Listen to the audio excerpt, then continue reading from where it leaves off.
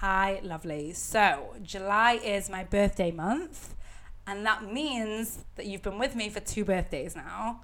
And even if I think about that year, so much has changed, and I really give credit to this work that I do, right? The more I show up, the more I do this work, the better quality of content I create for you, the better my relationships, the more I create my own path.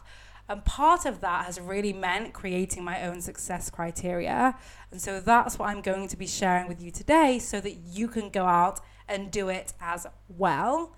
But before we go into it, I do want to take this time to make a special birthday request. It's a really simple and easy one. If you are listening to this podcast, it's probably because it's helping you. And everyone deserves to know how to manage their brain instead of having their brain manage them. The request is to share this podcast with someone you know, maybe a few people that you know. Because my intention with this work is to increase our understanding of why we are how we are and what we can do to get out of our own fucking way. Because we're never taught how to use our brain, and it's our most powerful tool. So my birthday wish is that you give someone else the gift of sharing this podcast and these resources with them. Thank you. Now, back to our usual programming. So we spoke last week about comparing ourselves to other people. And what's interesting is that we compare ourselves mainly to people that we think are further along. And you can't see that, but I just did air quotes, because further along is an opinion. Further along in what way? The ways that you are choosing to focus on.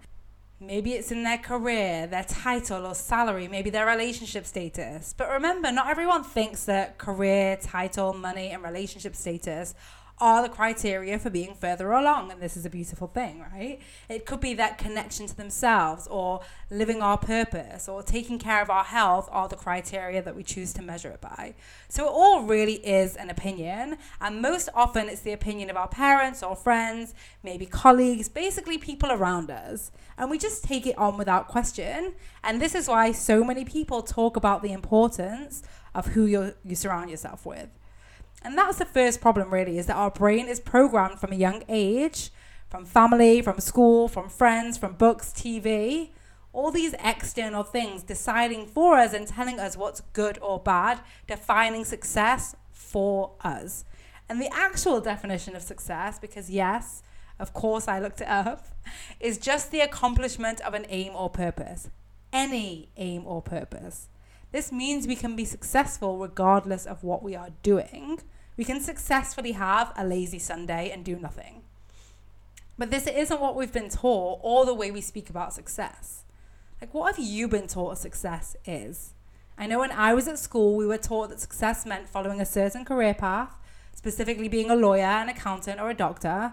So it's not a coincidence that so many of my smart friends went on to have careers as one of these. It was literally taught to us. We all arrived at university and saw all these different careers and these different courses that we had no clue existed. Listen, it was of course our responsibility too.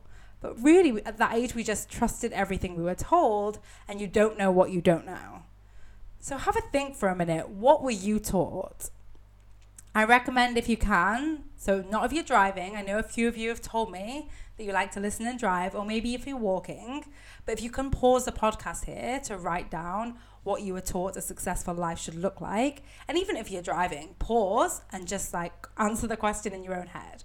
Maybe it was owning a home, earning a certain amount of money, having a certain title, having marriage, kids. Spend some time here.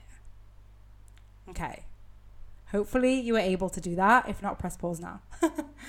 So having awareness of how our brain is programmed to think about success is, of course, the first step.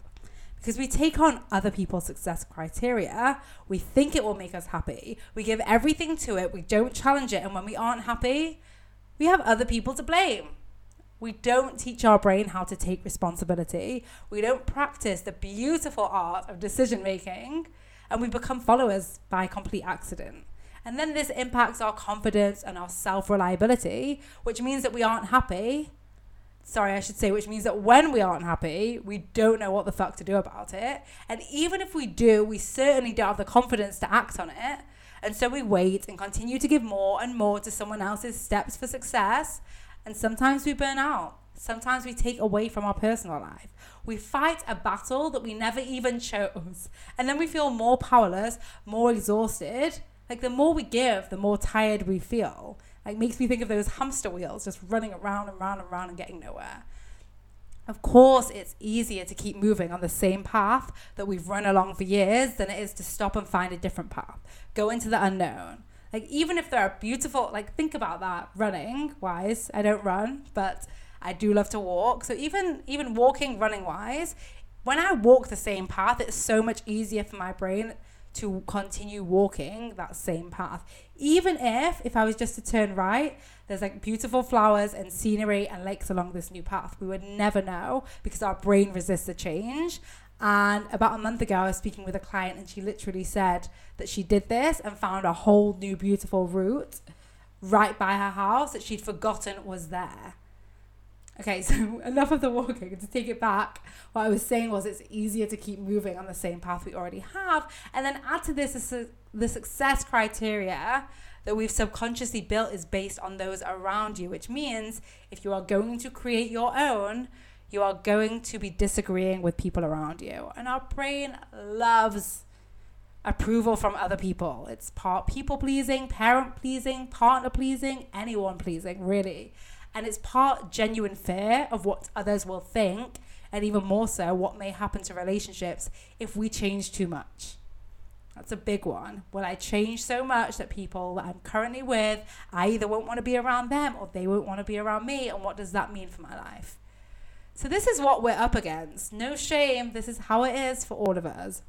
Our brains want to keep in line with everyone else and opt for safety. And on the other hand, we have this desire for something more, for something different. And when we have the choice between these two, option one wins by default because everything in our brain is wired for comfort and wired for the known and wired for habits. So anything we've already been doing, like taking that run, we're going to keep doing. It's just way less mental effort. It's safer. It's just a no-brainer.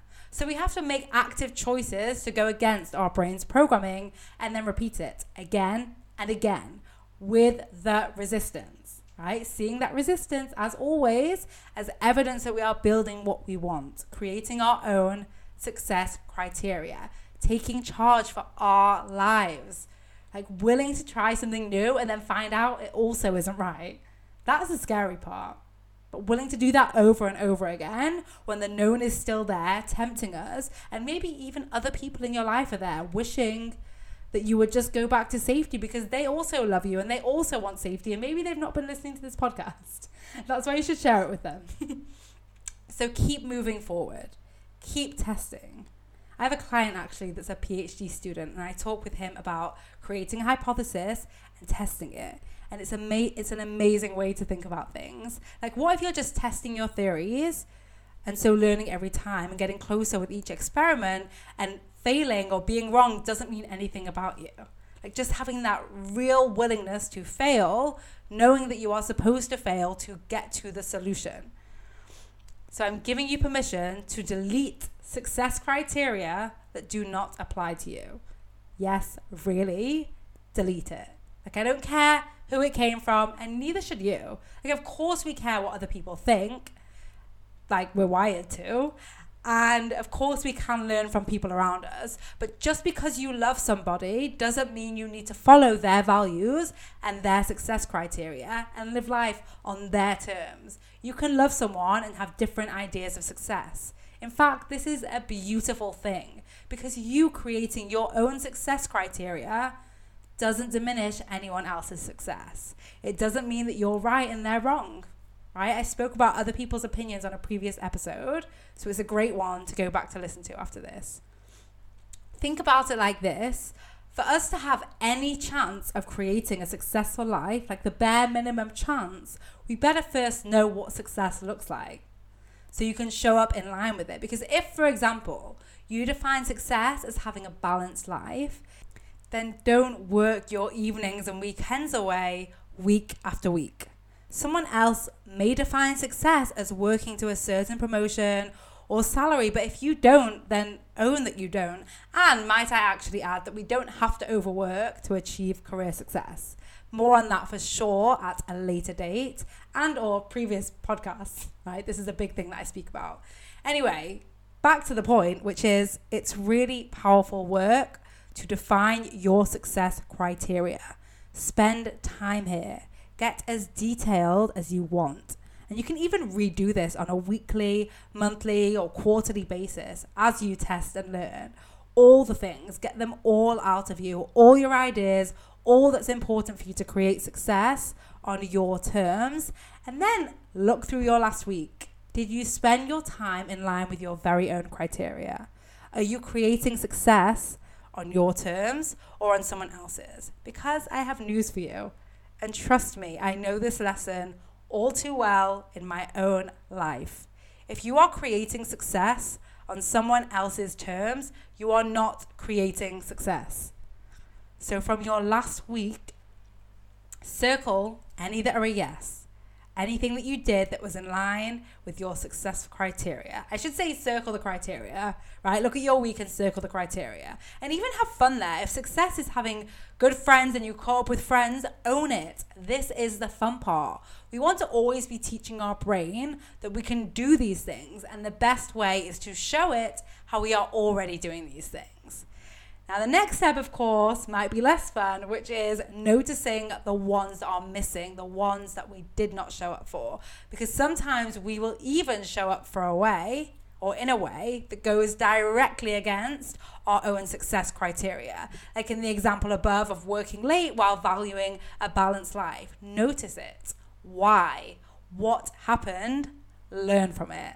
Because the important thing here, might I add, is not to apply all the changes all at once and get your head into a spin. This is just another way, by the way, that our brain sets us up to fail at new things, right? Taking on too much. So just pick one thing, one way that you define success that is not already showing up in your life at the level you want it to, and create it on purpose. Focus on it, apply it, learn from it, even fail at it. And run your own hypothesis test. And from there, build one at a time until you are living in line with your own success criteria. And remember, these are always going to evolve as life evolves, as you evolve. So come back to this as often as you like. We do not have to stay still. We do not have to make decisions now that are going to be in line forever and ever. For most of us, how we actually define success is going to change as our lives evolve, right? Maybe we define success as a steady income and then as flexible working. Maybe we define success as morning yoga and then mornings with family. Like, you get to decide. So step into that role of responsibility and criteria creator, and it will stay with you. And of course, have fun along the way. Fuck ups will happen. Don't be too hard on yourself. This will not follow a straight line, but most things don't. So go with it and commit more to who you will become in the process. How do you think owning and creating your own success criteria will change you, will change your life, will change your future? I'll leave you with that.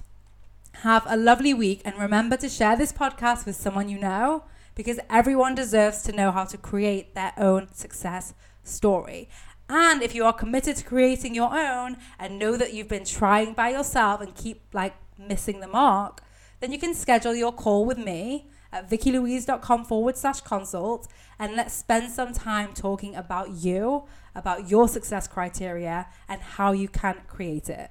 Now listen, the best time to do this was probably way back at episode number 1, but the second best time is right now. Have a great week. Bye, guys. Thanks for listening. Are you ready to feel better? You can download a free anxiety workbook, which includes a bonus worksheet to use anytime you feel anxiety creeping in by heading over to vickylouise.com/guide. That is Vicky, VIKKI, then Louise, LOUISE. So vickylouise.com/guide. The link will also be in the show notes. Just do it.